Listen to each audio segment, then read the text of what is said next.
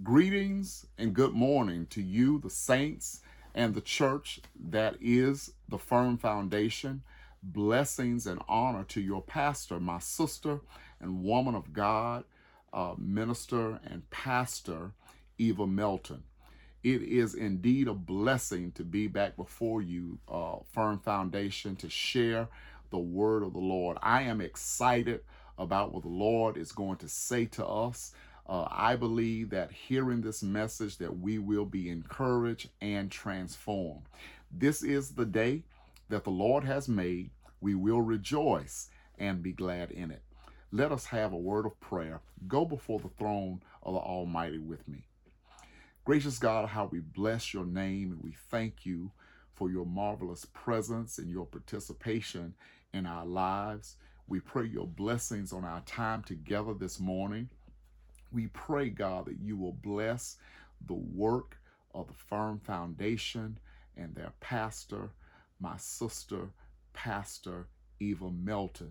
I pray, God, that all that they set their hands to will be blessed.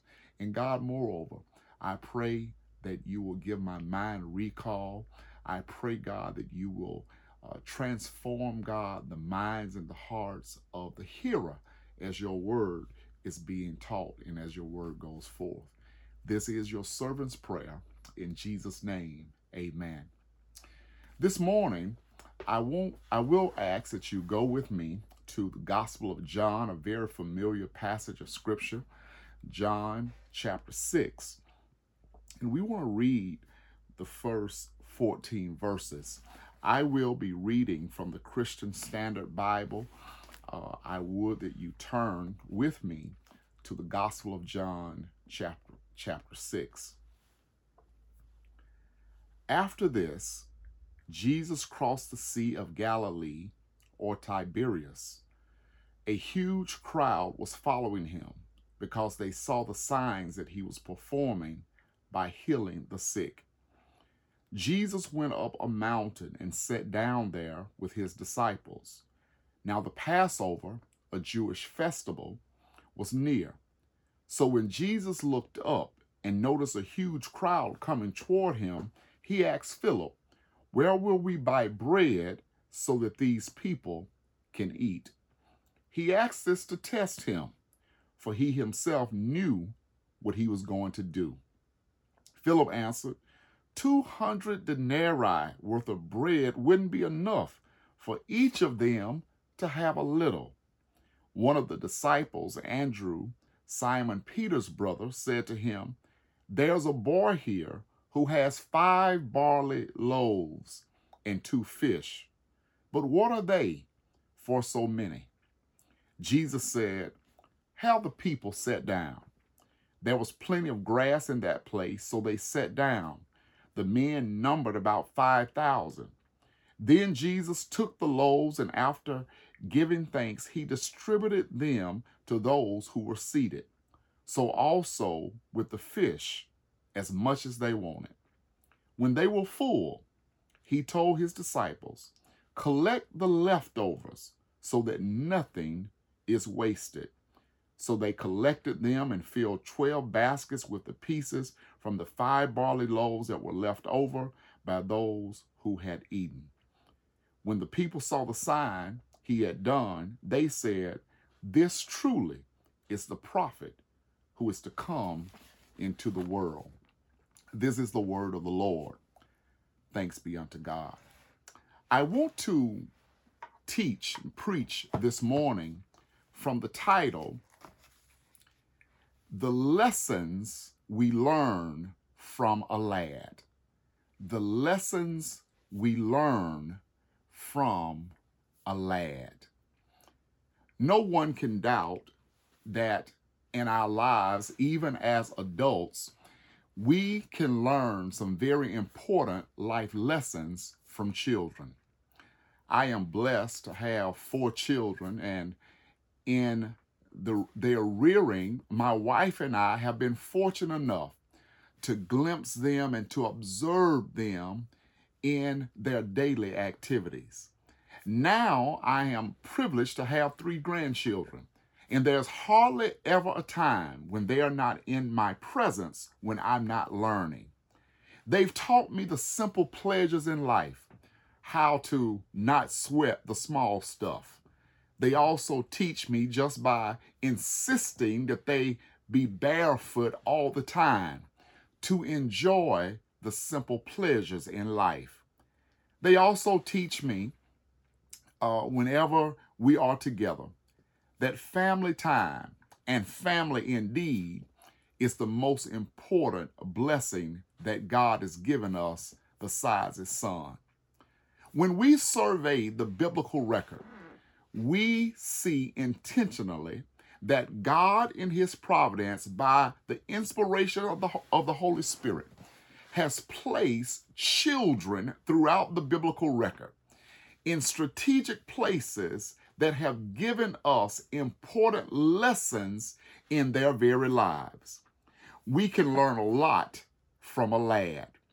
We learn from Joseph as a teen that what God has for you, it is for you. David, as a boy, as a lad, teaches us that God will fight your battles if you just stay still. Esther teaches us, and especially young ladies, that we ought to see ourselves as God sees us.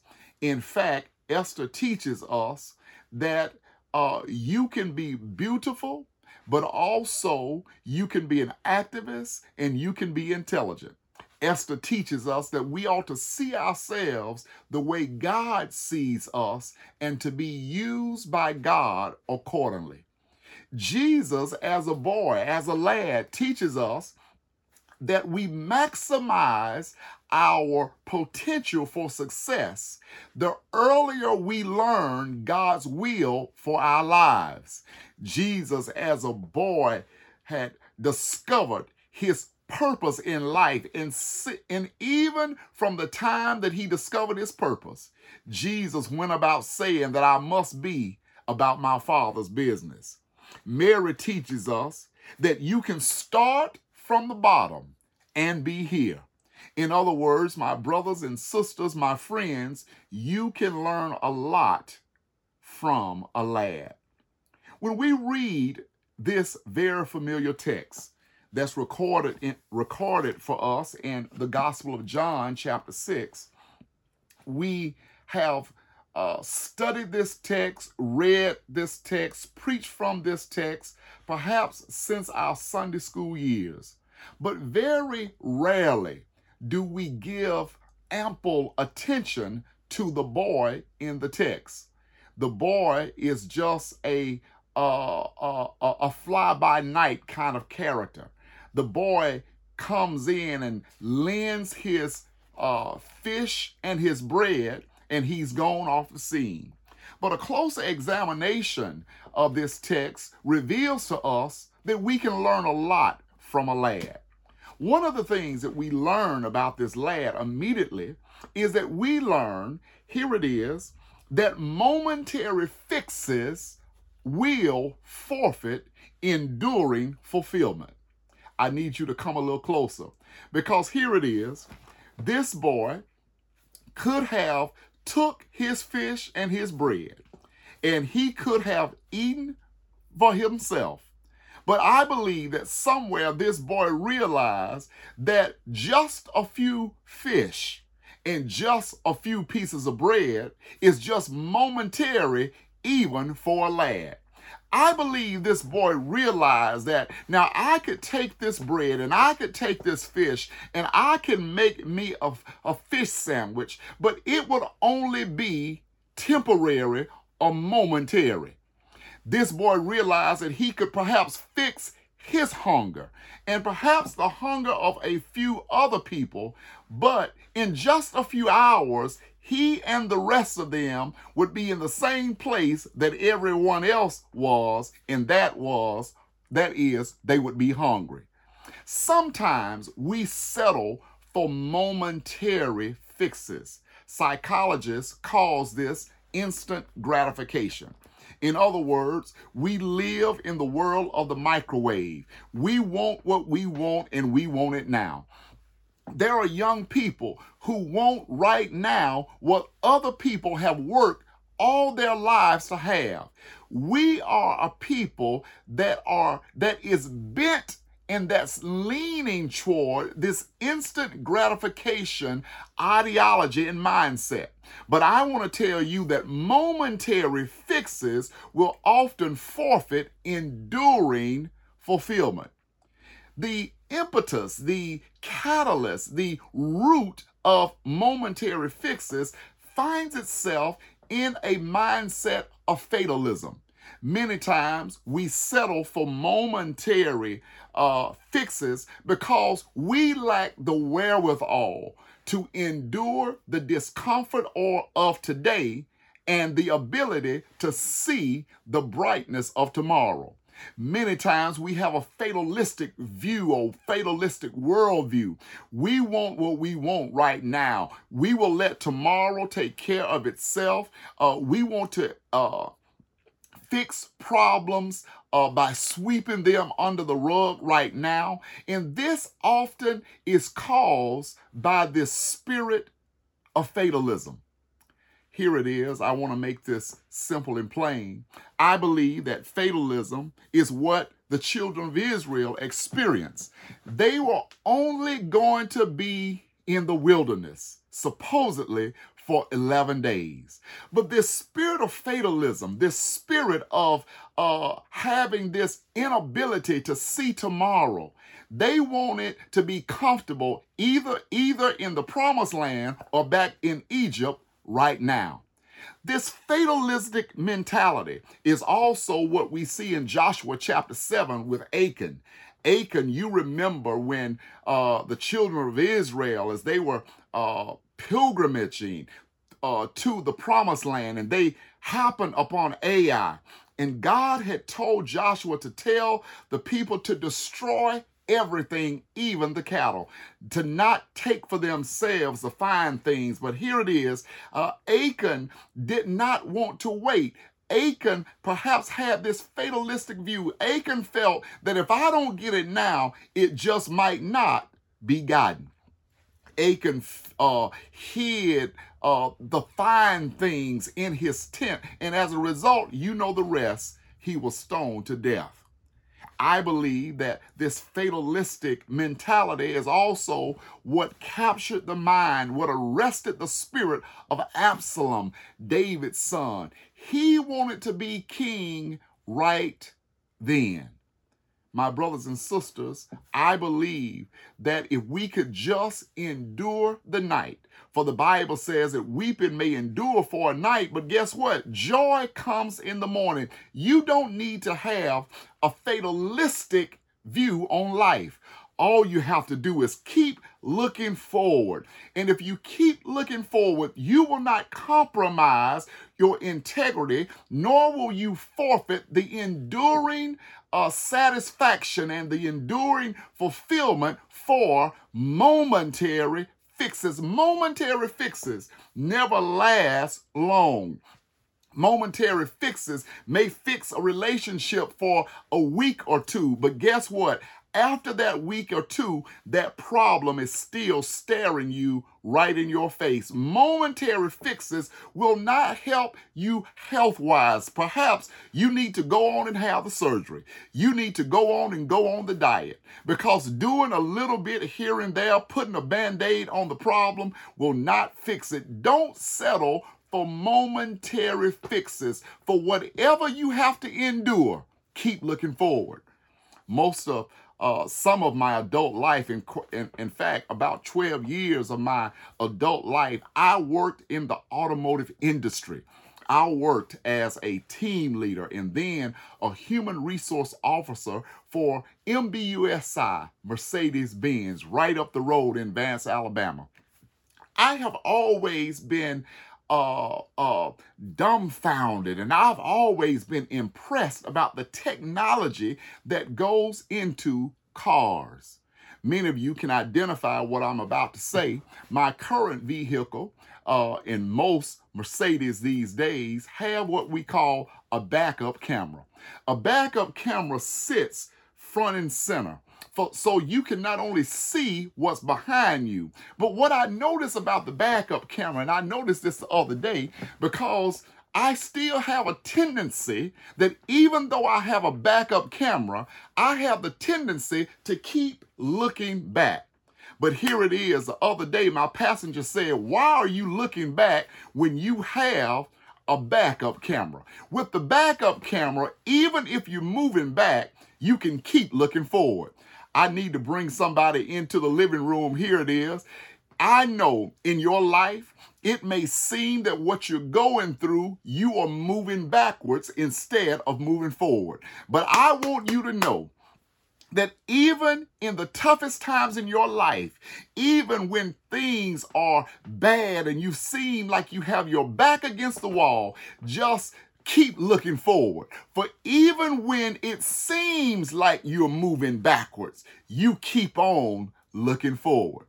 This lad teaches us that you don't have to settle for momentary fixes.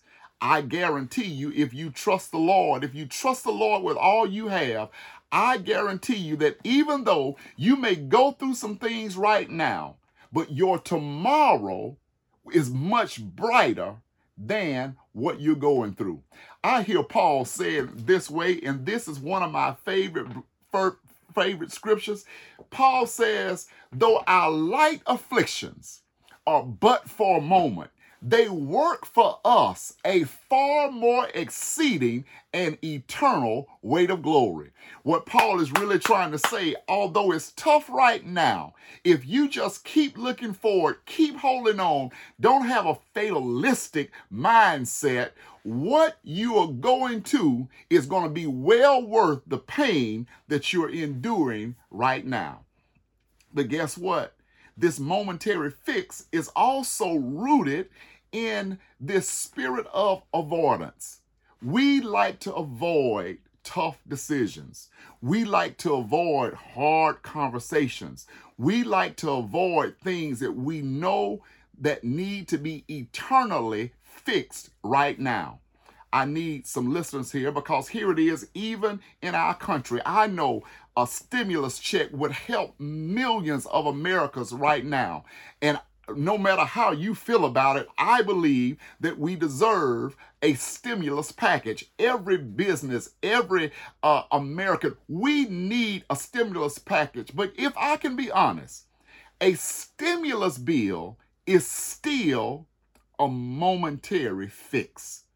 America does not need to avoid what's staring most of us in the face, and that is we have some serious systemic and structural problems, and momentary fixes won't do the trick. We need health care free right now. We need free college right now. We need better jobs. We need a raised minimum wage right now. We cannot settle for momentary fixes. But guess what? Momentary fixes are also rooted in pride. Now, this boy could have felt so proud. He could have felt like, these are my fish and I deserve it. And how many of us have that same attitude? We feel that just because we own whatever it is, we have the right to demand the desired outcome right now. This boy had fish when professional fishermen Peter and Andrew had none. He could have felt proud and boastful, but I believe this young man realized, this young lad realized that a momentary fix won't do the trick. But then we learned something else from this lad. We learned from this lad that miracles follow optimism. This is another miracle in the Gospel of John. But it only comes, I believe, after the optimistic spirit of this boy. Here it is in my sanctified imagination. I believe that this boy possessed something that Philip and Andrew did not even have. Here it is. Philip, it says, listen, 200 denarii is not enough to feed all of these people. That is a negative attitude. But I could see perhaps Jesus, after Andrew told Jesus, well, you know, there is a lad here with a lunch. He has a few fish and a few barley loaves. I believe that Jesus called the boy off to the side. And I believe that Jesus talked to this boy like only Jesus can. And this boy put his faith in the Lord. And he showed an optimism which produced a miracle. Here it is. Optimism works. Optimism is the fruit of faith. It is hopefulness and confidence about the future or the successful outcome of something. It expresses itself in word or deed. Optimism stops pessimistic people in their tracks. Optimistic people know that no matter how behind you are, you can win. You can come out on top. Optimism is Michael Jordan game 6 with just 5.2 seconds on the clock against the Utah Jazz, game 6. Optimism is Michael Jordan sinking the shot and winning by 1. Optimism is the attitude perhaps that Auburn had in the 78th Iron Bowl. You know, the one where Alabama is about to kick a field goal. The score is tied 28-28, but Alabama misses the field goal and the Auburn player returns the field goal 109 yards for a touchdown. Optimism is believing that no matter how dark it is, no matter how far you are behind, that you can overcome. Optimism produces miracles. But as I close, this lad teaches us one more thing. This lad teaches us that mine feeds one, but thine feeds everyone. Mine only feeds one. But if he were to say, Lord, this is thine, it feeds everyone. No matter what you have, if you give it to the Lord, he can do more with it than you can ever do. I hear that songwriter saying, I am thine, O Lord. I have heard thy voice, and it told thy love to me. But I long to rise in the arms of faith and be closer drawn to thee. Draw me nearer, nearer, blessed Lord, to the cross where thou hast died. Draw me nearer, nearer, blessed Lord, to thy precious bleeding side. And when we are drawn near to that cross, we could say, Lord, this life is mine, but I want to make it thine. When we draw close to that cross, we can say, Lord, my broken heart is mine, but I want to make it thine. We can say, Lord, this career, this ministry, this church, this family, this marriage is mine, but I want to make it thine. Because can't you see, Jesus Christ did that. Jesus Christ in that Garden of Gethsemane, with a dark cloud over his face. Can't you see Jesus saying, Lord, if you can't take my bitter cup from me, but nevertheless, not my will be done, but thine will be done. This boy teaches us that mine can feed one, but thine can feed everyone. What is your thine? What is your mine? Whatever it is, give it to the Lord. These are the lessons that we learn from this lad. Momentary fixes, forfeits, enduring fulfillment. Miracles follow optimism.